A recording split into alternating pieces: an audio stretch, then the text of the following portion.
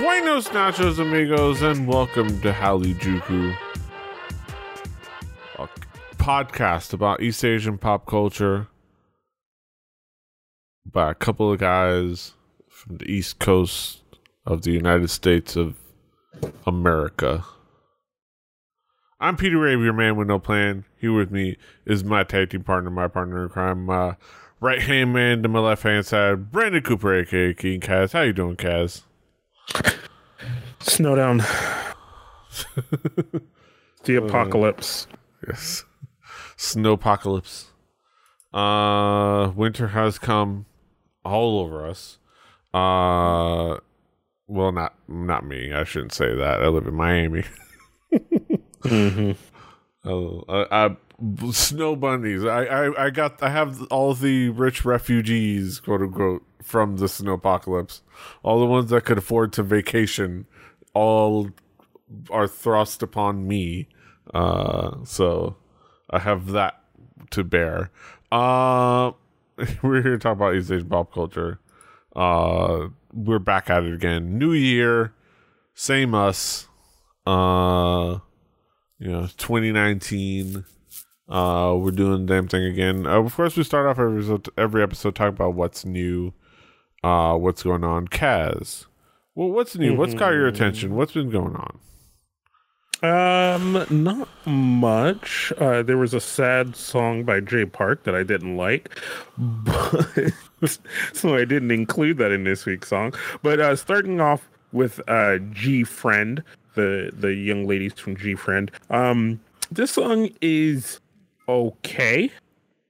I don't necessarily dislike it, but I'm not like full on championing it. Yeah, but I definitely enjoyed it. Yeah, it's enjoyable. There's some things to like about it. It's not the full. I would say it's not the full on hype of their debut stuff or their early stuff. But it's not quite as middling and melancholy as some of the stuff that came out just after Fingertip. I think there's a lot of things that are really nice about it. It still has some nice feel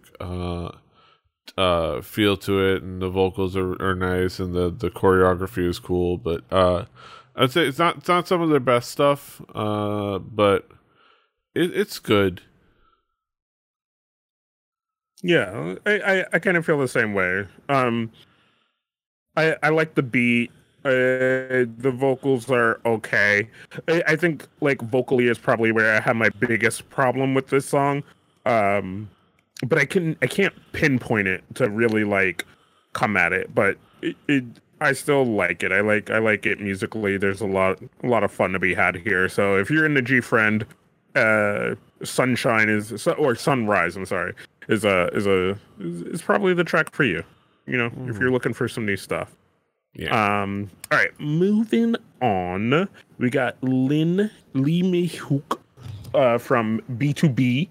If you remember B2B, I think they came out 2013 was B2B. They've been around for a little bit, yeah. Yeah. I'm trying to remember the last time like they did something as a group, and I can't remember. Yeah. But this is his solo album, and I like this song. I like this song a lot. Yeah, this has a cool like energy to it and a cool like vibe to it. It's different than what we used to with B2B. Yeah. I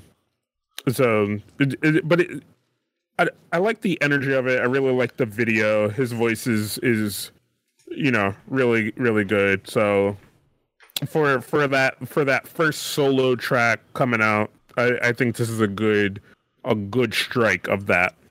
Yeah, and yeah, it's impressive. Like he brings some cool things to the track that I think didn't quite like expect. I guess I don't know what I necessarily expected, but I definitely kind of like was was surprised by Yeah. kinda how cool it was, like how interesting and kind of like how interesting it was, like as far as like the vibe and the attitude.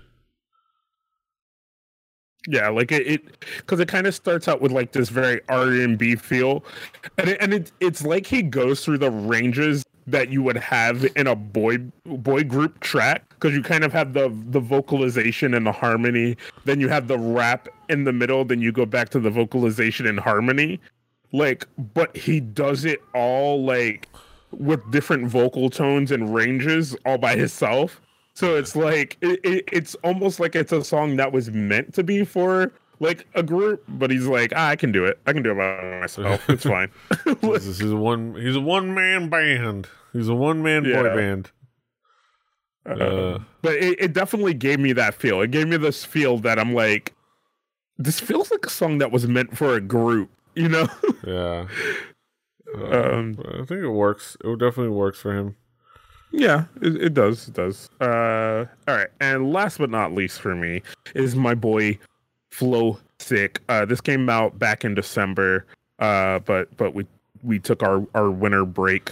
Yeah. And so I didn't get a chance to talk about this. So I forgot about it, and then it came back up when I was listening to that J Park track that I don't like. So I just had to bring up my boy Flow Sick. Flow Sick took it back to Queens. Yeah, it took it back to Queens. This is like I first I was gonna be like, this is kind of a very braggadocious track, but it fits Flow Sick more than I think even the box trying to start his music career put him in. Because I think going to Korea and being a rapper who's very much from America kind of put him in a box a little bit, and I think he's trying to get back more to a leveled base. Like this is a little, this has a little bit of a reach to it, but I think this is more getting Flow Sick back to a base that he's more comfortable with. He's basically taking it back to the bridge, taking it back to Queensbridge, taking it back to where he grew up. I think like it's one of those things where it's like, oh, Flow Sick is like he's had a really cool style and a cool sound, and then like this, when it starts hitting, it's like, oh, this New York as fuck.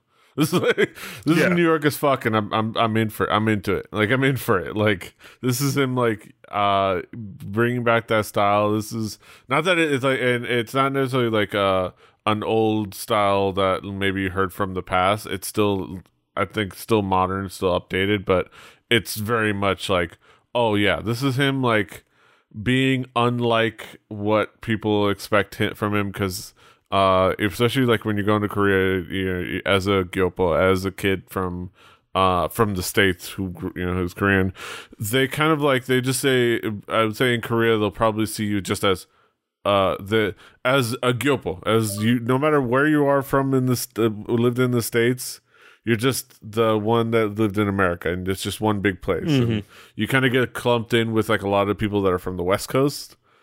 And so, like, you know, you could get caught in that shuffle, but then you like almost forget yourself. But he's a dude from the East. He's an East Side kid. Like, he's a New Yorker. He's from Queens.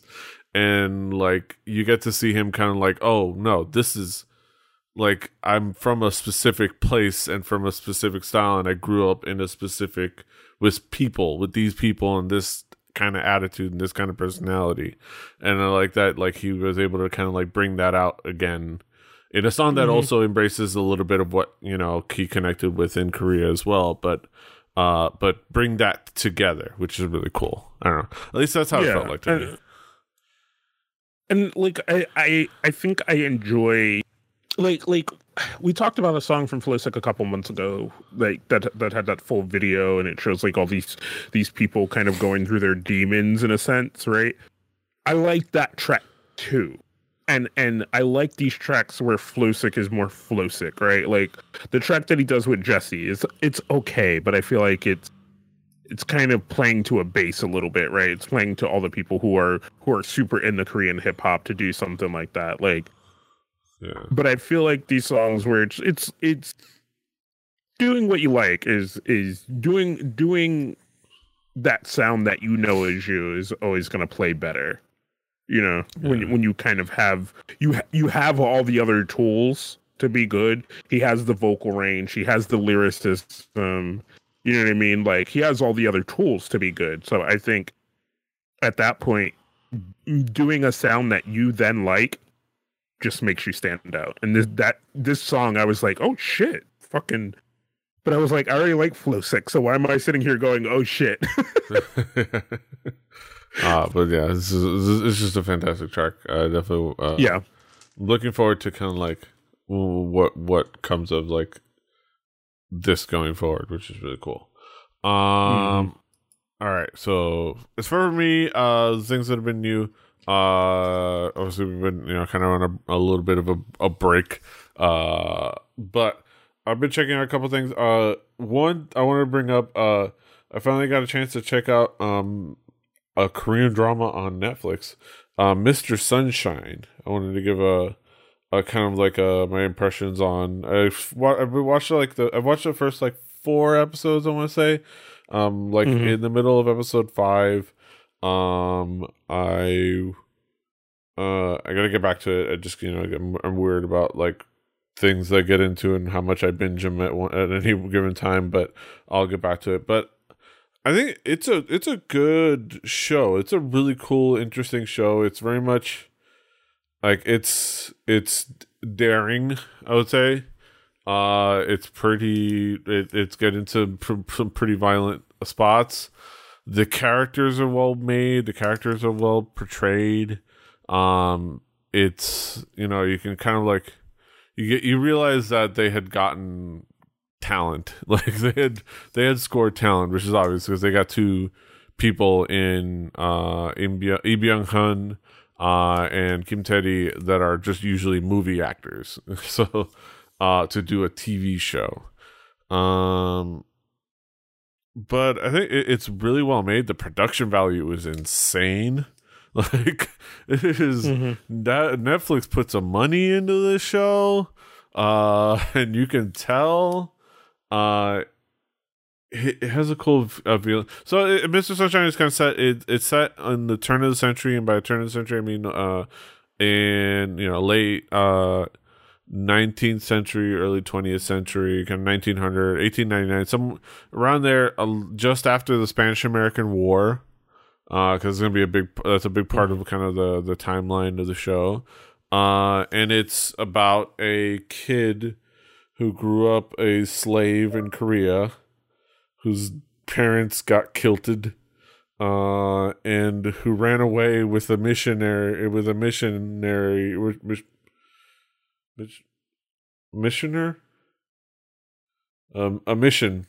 one of them dudes who tried to bring Jesus to Korea. Missionary.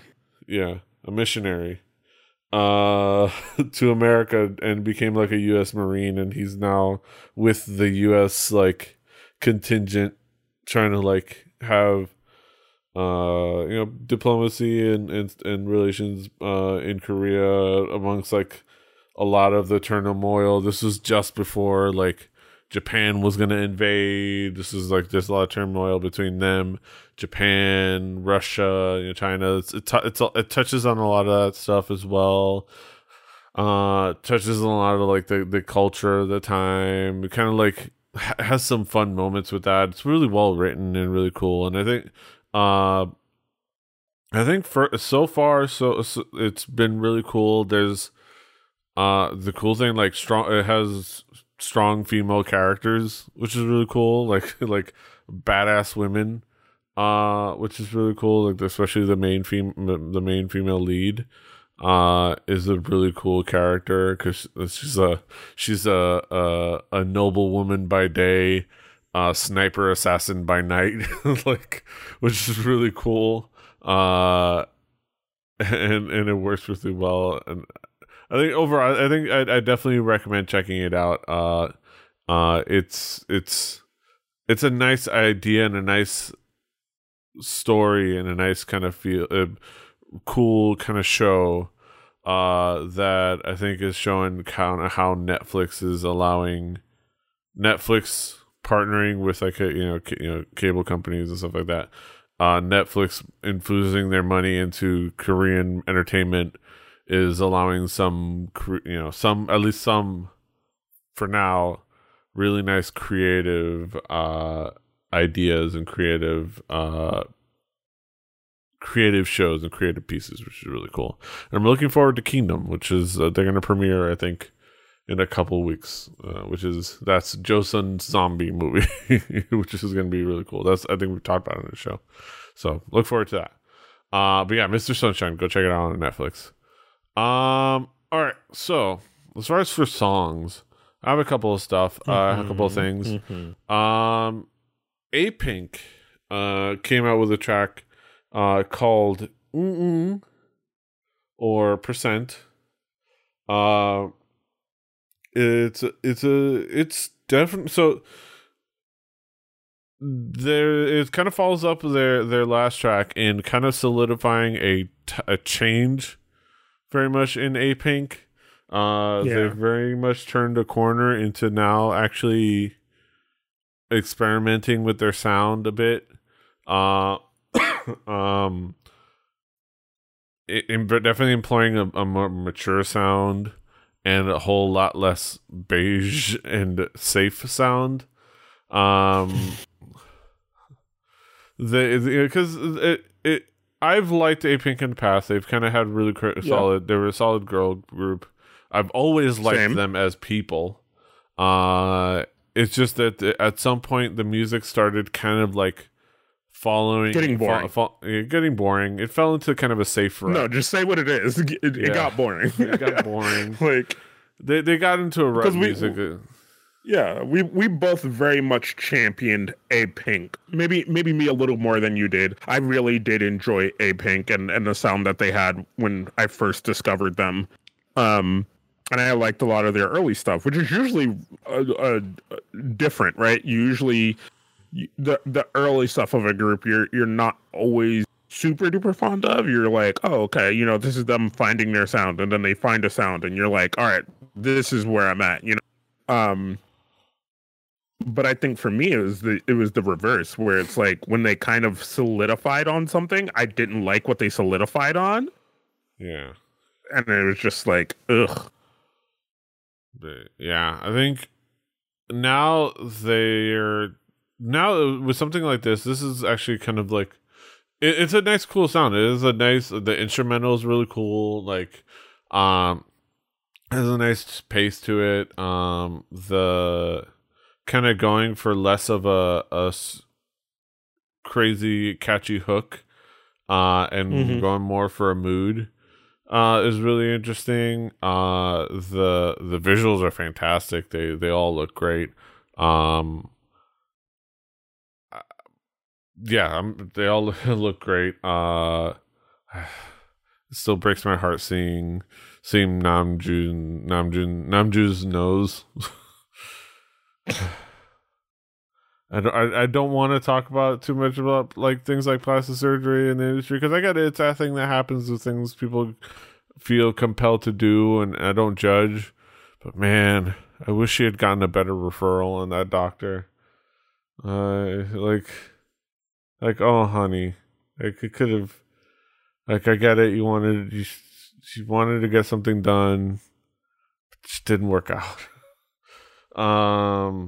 But I don't know. That's the only heartbreaking thing about this visually. But overall, it's a really cool. Like the video is cool and has a lot of fun aesthetic stuff.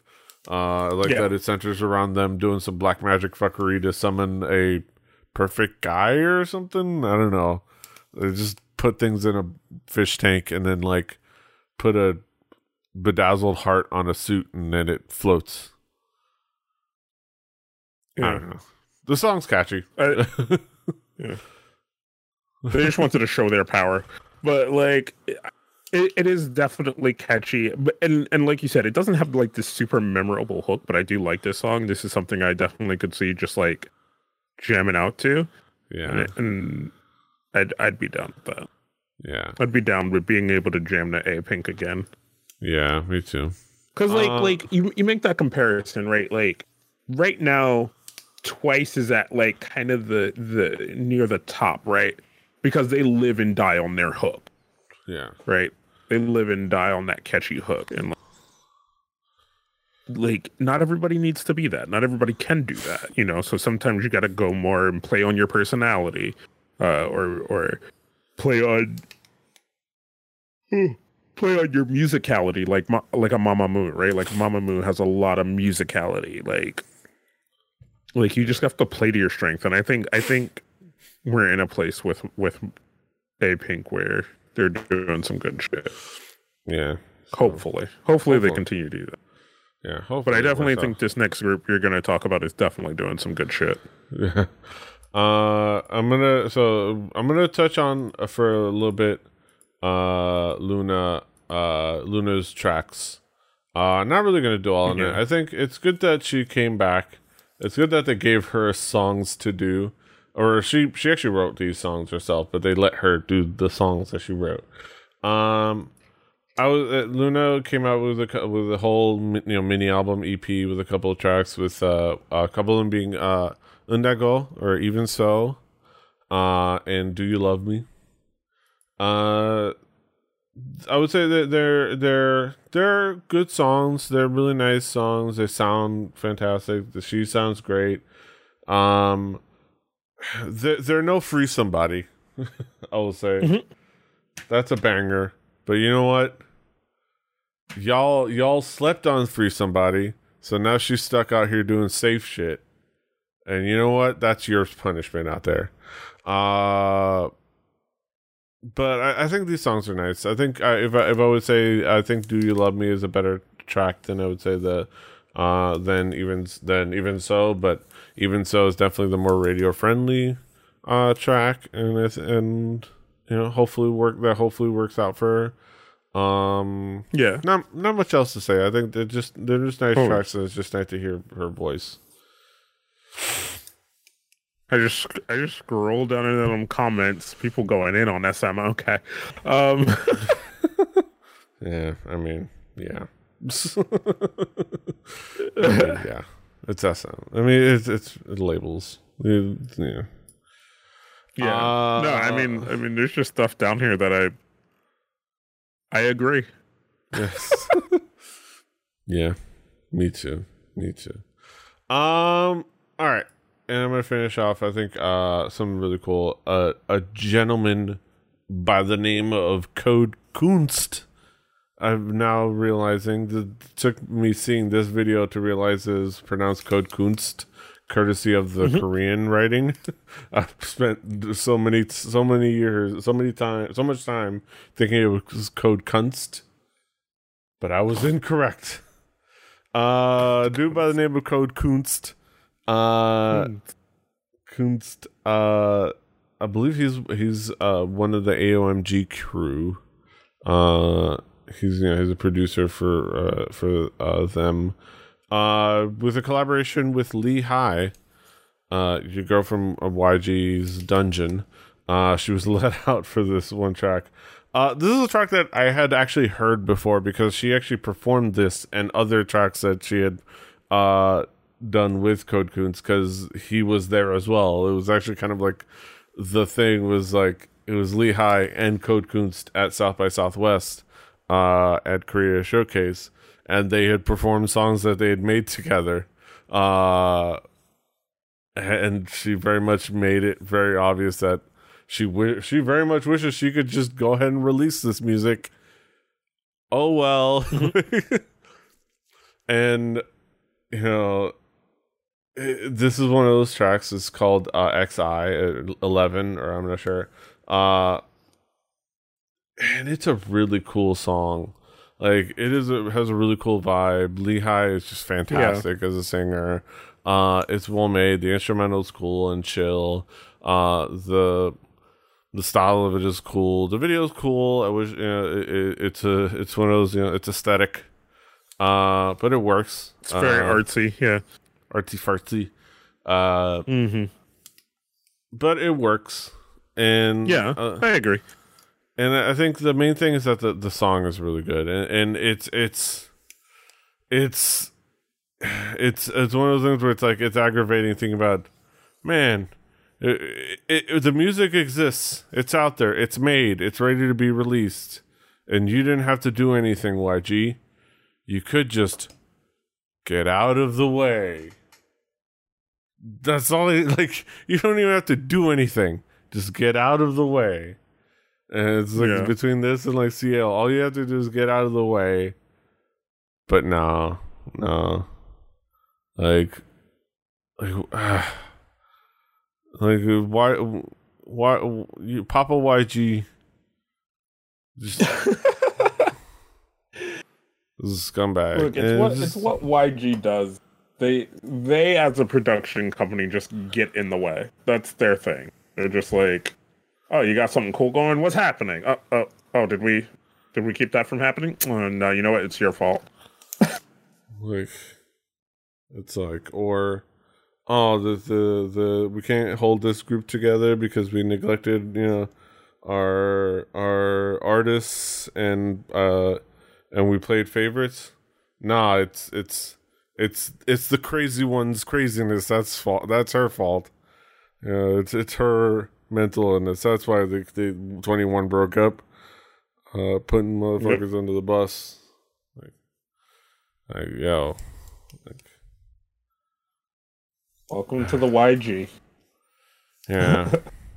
I don't know. I'm looking forward to there's been talk of this being the year Lehigh's contract runs out.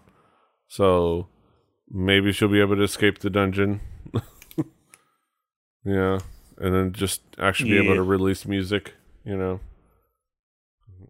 Maybe novel one concept. day. We'll see. Maybe one day.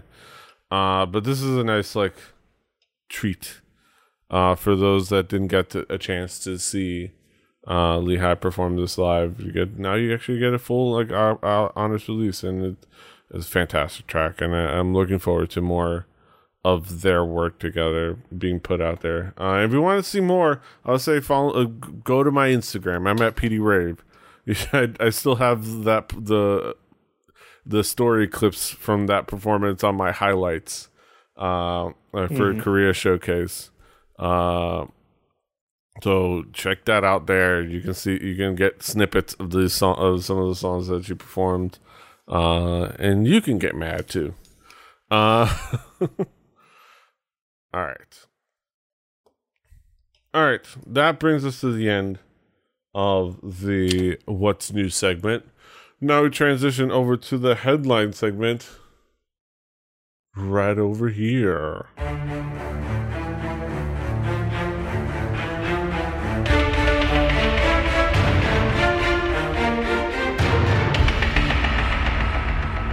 Welcome, ladies and gentlemen, to Headlines here on Halichuku. There wasn't a lot of music released while we were away, but a lot of stuff happened. We're not going to talk about all the things that happened, but there was some interesting news and tidbits. So one of the first big things was IU kind of made some real estate moves, and people started to drop conspiracy theories. Just because when IU breathes, apparently people get mad. And I still don't understand. I don't understand how IU has haters. I don't understand. She is this young, adorable, talented girl that just puts out good music. It's people at a certain point don't like success, I think is what it is. Yeah, and she doesn't act as perfect as people like, and and it's the thing where it's like you have or right? It's either you don't like to see that person's success, or they're not successful in the way you want them to be, or or you expect or you expect like you expect people to be successful in a very successful way, right? Like Yeah. you expect them to like uh do something very specific, Yeah. and it's Yeah. it's this thing where it's like, oh, they're not doing the thing I want them to do. And Yeah. it's like, oh, why is she buying real estate? Oh, how dare, why is she not doing this? And it's Yeah. like, I don't know. because she doesn't want to. You know what I mean? Yeah. Like, because that's not her level of success. That's not the success that she wants. Yeah. So IU under fire for what's been revealed as buying an office for her mom and helping junior magicians. I don't know about magicians, but musicians. According to a recent report, real estate that IU invested in has become profitable thanks to the coming development of GTX high-speed rail system in Korea. The article itself basically just covers the fact that she allegedly stands to make money. The land that IU bought at 4.6 billion is now estimated to be at a market price of 6.9 billion, which is 2.3 billion won, something or other, profit. Of course, others were in line to have their property rocket upward in value, but she was the only woman and only celebrity. So if that sounds like a relatively normal investment thing, then you'd be right. However, netizens accused her of insider knowledge, blah, blah, blah. They denied the allegations. There was a Blue House petitions, that weren't popular. Real estate experts have disputed the claim, and then there was an update. Real estate experts have disputed the claim by netizens that IU bought the property with the intent of turning it around quickly and for profit. Real estate experts have spoken up, and that it is unlikely IU bought that land with the intent of selling for high profit. The real estate industry sides with IU, saying that that the area she purchased has many construction development limitations, is not a good location to choose. It's very specific areas that are, the area of land IU acquired is not that active and busy because it's a quiet setting. It's a preferred area for residential purpose or those wanting a long-term investment. Like literally people saying that, hey, we do this for a living. This is not a quick, this is not a quick flip area. You buy, if you're buying shit here, you're buying it because you want to lay roots and be, long term like office, retailer office or residential space. And basically, there were statements by IU and by Kakao M, basically saying like, "Yo, it's meant to be office space for her mom's business needs, and also it's like recording, performance, rehearsal, and I believe living space as well. But at the very least, like working space for that musicians could use for free, just to like practice and record and things like that, so that kind of giving back to the music community, as IUs want to do, just letting people like have a space to like just like recording studios ain't cheap, but if you can get one for free, like that's a huge help for if you're out there a musician that's young and trying to get your foot in the door and trying to make your music and make your living at this, which is huge. And IU kind of stands unbothered. And of course, she personally addressed it and kind of like showed her receipts and everything, and specifically dared people to bring the receipts if they have them. It's like, yo, you tell them, you're accusing me of, what do you prove it? Bring the receipts. Show me. Like, I dare you. But this is really cool. This is IU in the end coming out looking like $1 million and looking fantastic. And haters stay pressed.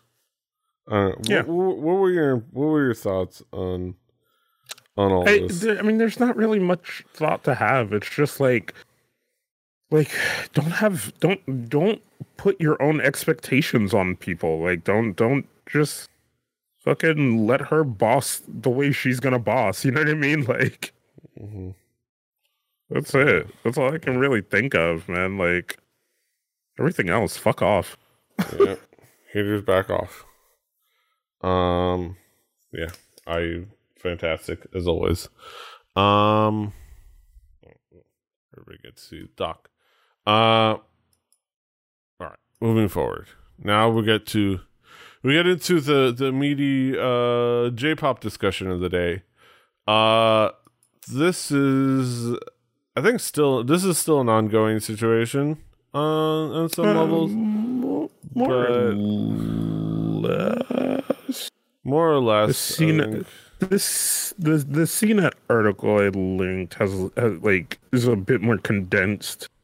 Yeah, because I know you get a lot of stuff from Asian. Yeah, I put a Asian Junkie. Yeah. So I do have a bunch of the articles from Asian Junkie because they do a pretty good job of kind of compiling stuff, at least sources. So this is a nice little run through. But Asian I do have a little wordy for me, but yeah. But there's also articles available from Japan Times, CNN, Billboard. Like everybody's covering this. It's a link dump over at the show notes at halijuku.com, aka podcast.com. I'm gonna go through the bullet point. You stop me and add these. We'll do it this way. So one of the sister groups of AKB48, NGT48, it came under some scrutiny recently after one of their members, Maho Yamaguchi, was assaulted by two men in her house. These two men, in most allegations, were thought to be fans of the group, and did that. Now in that, if you, like myself and Petey, are either from a American or European country, you automatically go to, well, that's a really shitty situation.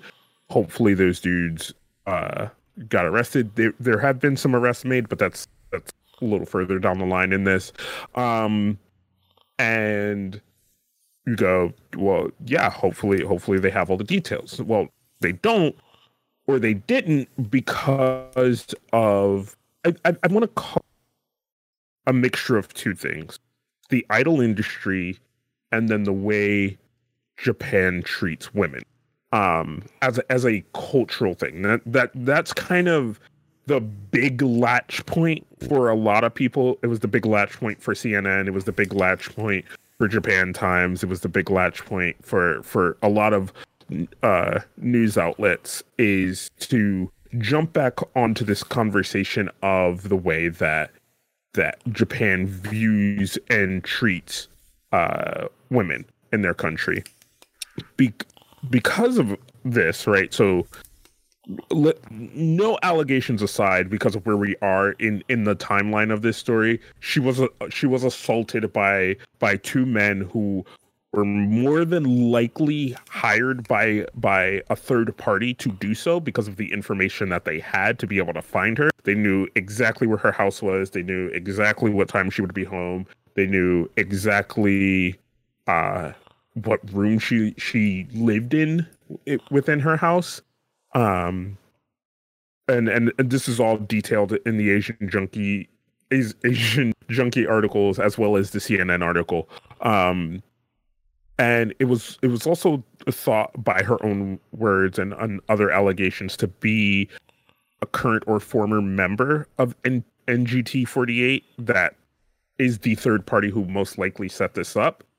But for most people, one of the big latch points in this is the fact that one, she kept quiet because of her idol status. Because This she was happened a in woman. December, yeah, and then Yeah. and then she didn't speak up until like earlier, like this month, like a couple weeks ago, a week or so. Yeah. Actually.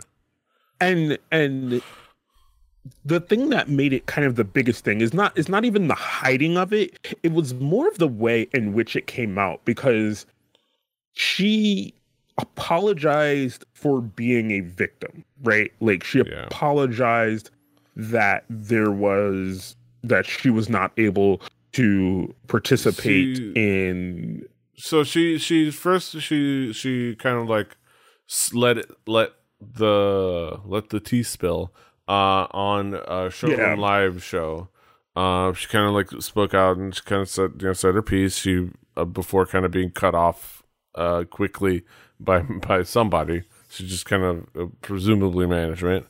So yeah, that most of what I've been able to dig up is that's where the mismanagement comes into play from then there forth. Yeah, and probably then, before that as well. Yeah, and then like she at their next concert she apologized for quote unquote causing trouble by coming forward, and then presumably. And you know, I think this is going to be one of those things where it's where J-pop, where the idol industry and AKS finally realizes the internet exists, and I don't even think it's just the internet, because even social media, I think awareness, hyper awareness. They can't. It's a lot harder nowadays to just bury something under the rug. And just like force an apology from that person, and then everything's good. Hey, everything we and then but even that kind of drew ire from even the fans. She got supportive messages from other idols, former members of AKB, current members of AKB and NGT, including Sashihara Rino, who is no stranger to being outspoken. Just from observation I've seen, just from being an Asian Junkie reader. And they realized that this has gotten coverage on like CNN, Billboard, and other places. So they realize, people notice when we do things like this way. Fuck. So now they're in like damage control mode. They're apparently moved a manager around. So there's the male to female manager. There's a lot of reports about that as to whether they moved, fired, or what they did with that manager. Everybody has kind of different reports on that. But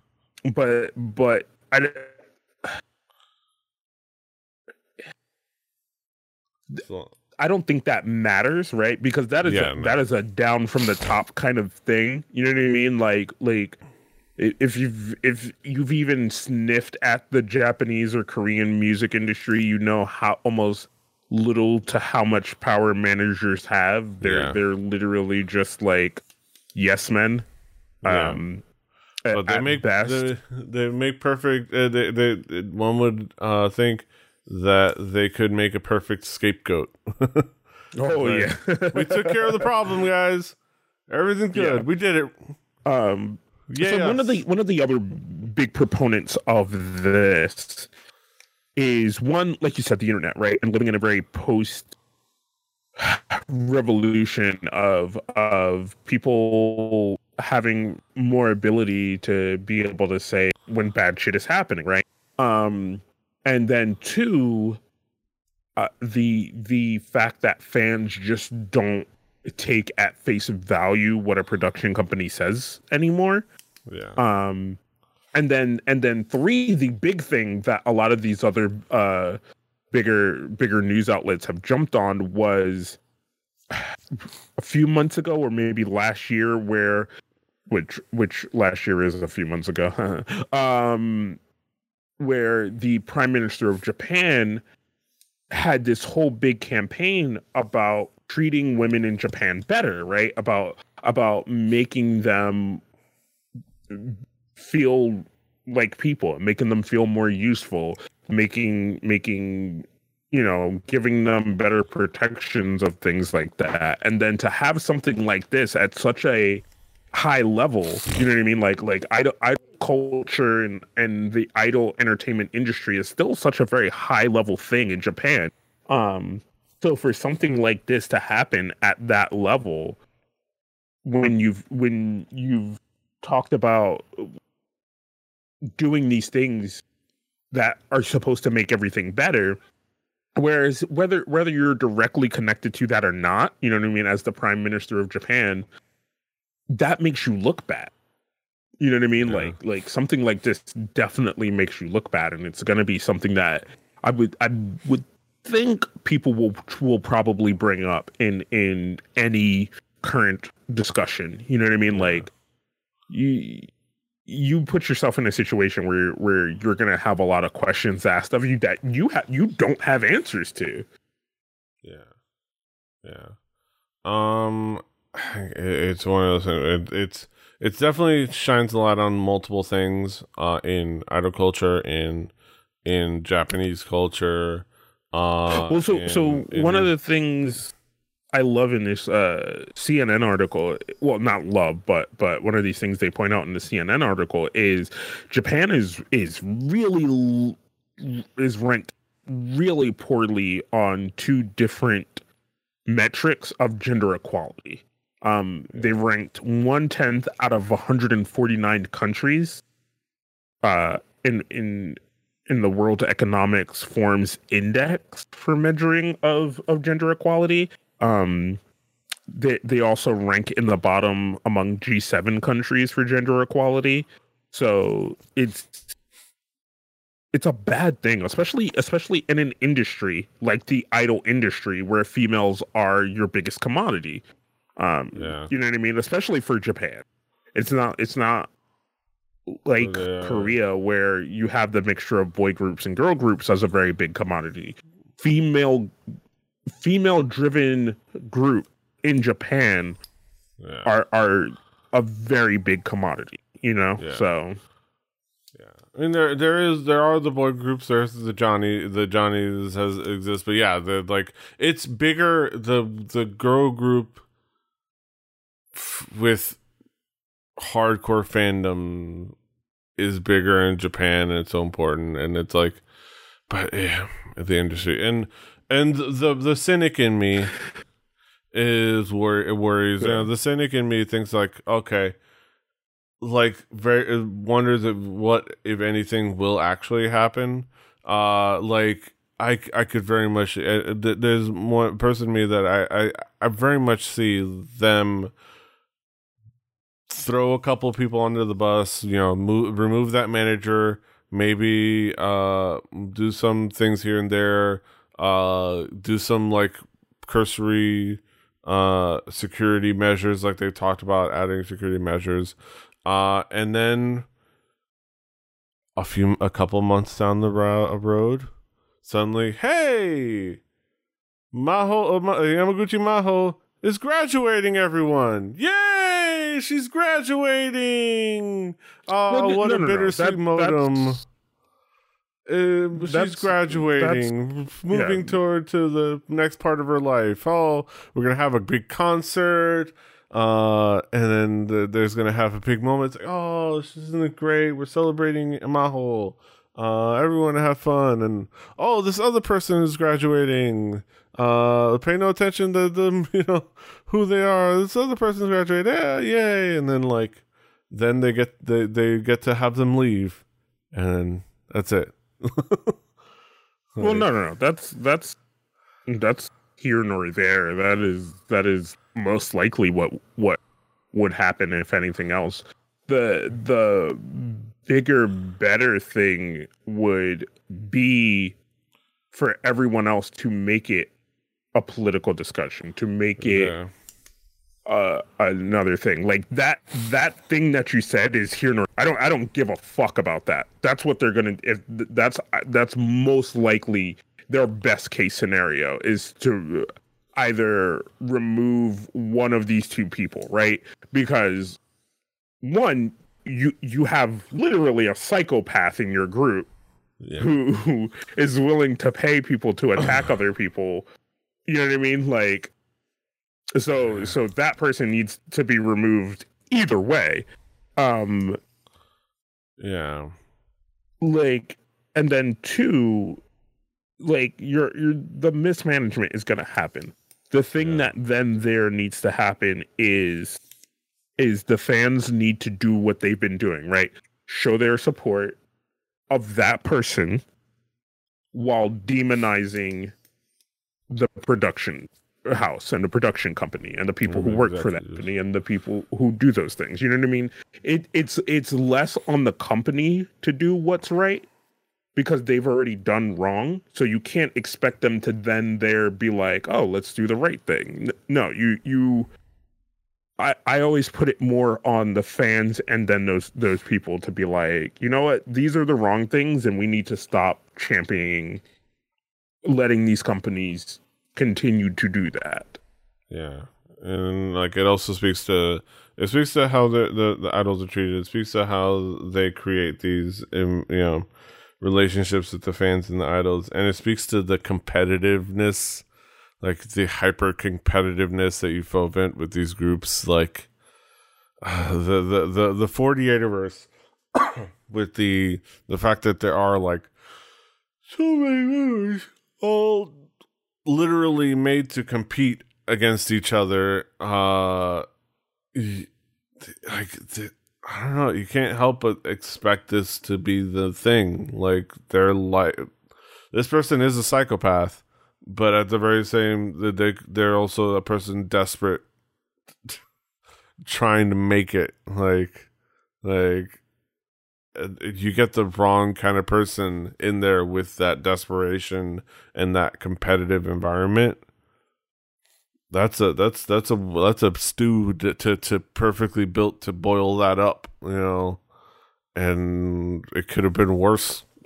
Like it could still be worse. The it could be a lot worse. And I'll go further than that. But yeah, I don't know. Hopefully fans, people watching will hold people's feet to the fire. Fans need to hold people's feet to the fire as far as like their favorite idols treatment and how people handle these kind of things. Or else nothing's gonna change. Yeah.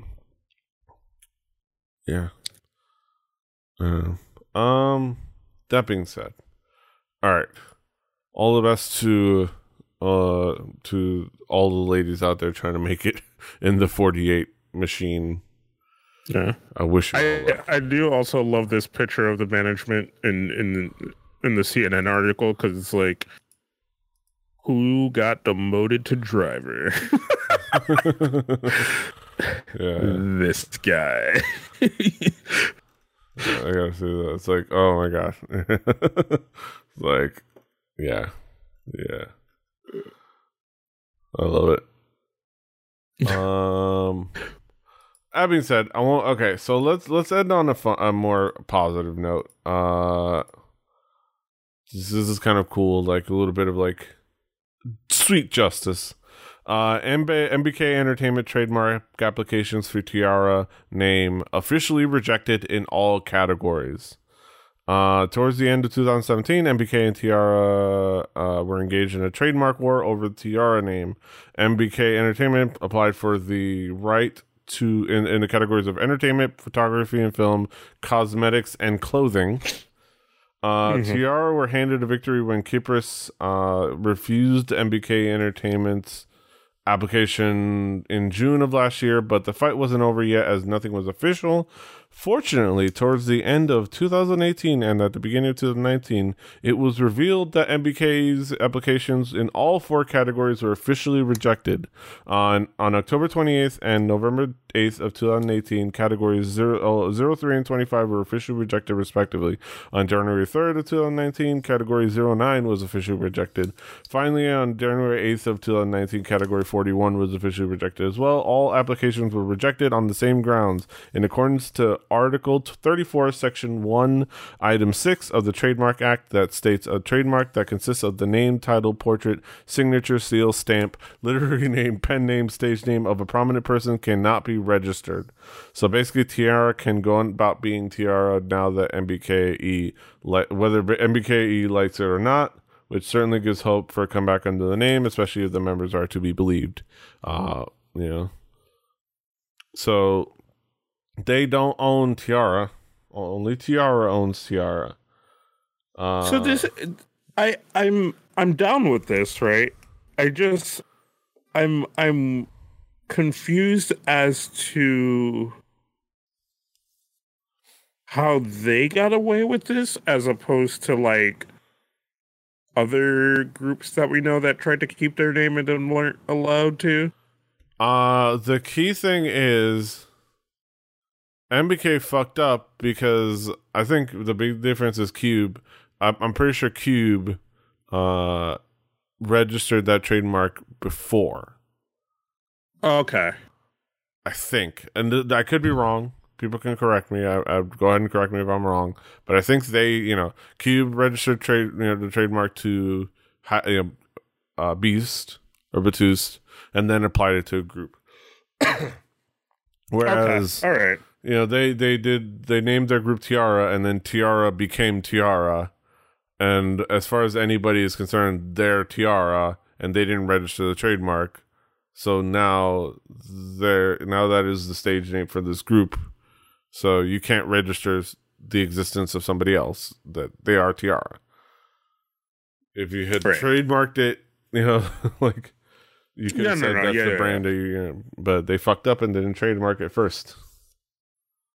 So good shit. At least that's my impression. Like I said, I could be wrong. Anybody who knows more of the actual legalities of these things, I would love just why this worked for Tiara and not for Beast, for Batiste. Not that I don't mind the name Highlight, but your boy's a beast. Though they have their own issues going right now because they all lost their college diplomas. That's a whole other. That was a whole other thing. But yeah, MBK Entertainment taking that L, and I could not be any more happier. I'm looking forward to the fact that apparently Shannon is going to be free of that dungeon. So looking forward to that. She keeps dropping hints, which is awesome. She can take her sassy self out there and really conquer the world. And then MBK can go eat a penis. That's for all I care. Yeah, Tiara fighting. All right. That brings us to the end of another fantastic episode of Halijuku. Kaz, what's going on? What's going on in your world? What's going on with you? We got the return of DKG Welt. We're back from our break as well.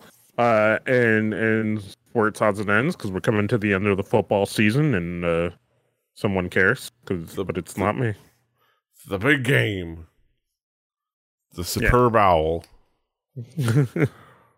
It's like the first season ever that in a long time that I have no idea what's going on because I have not been watching football this season. But you know what? Basketball is happening, and the Heat don't suck. So that's what I'm happy about.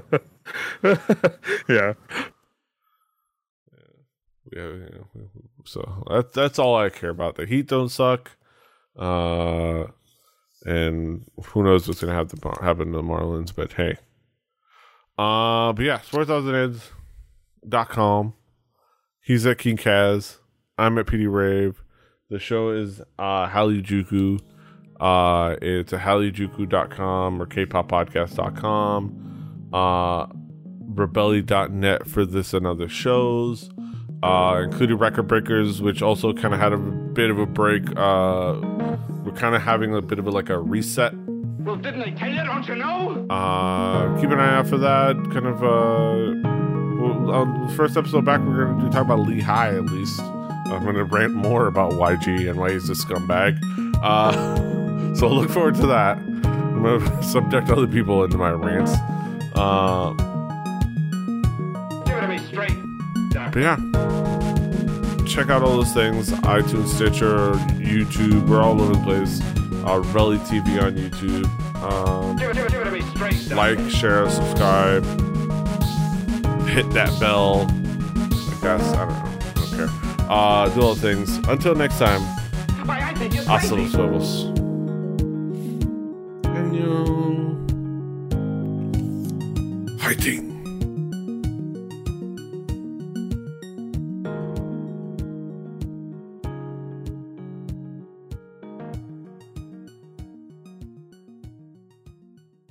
Diamond Club hopes you have enjoyed this program.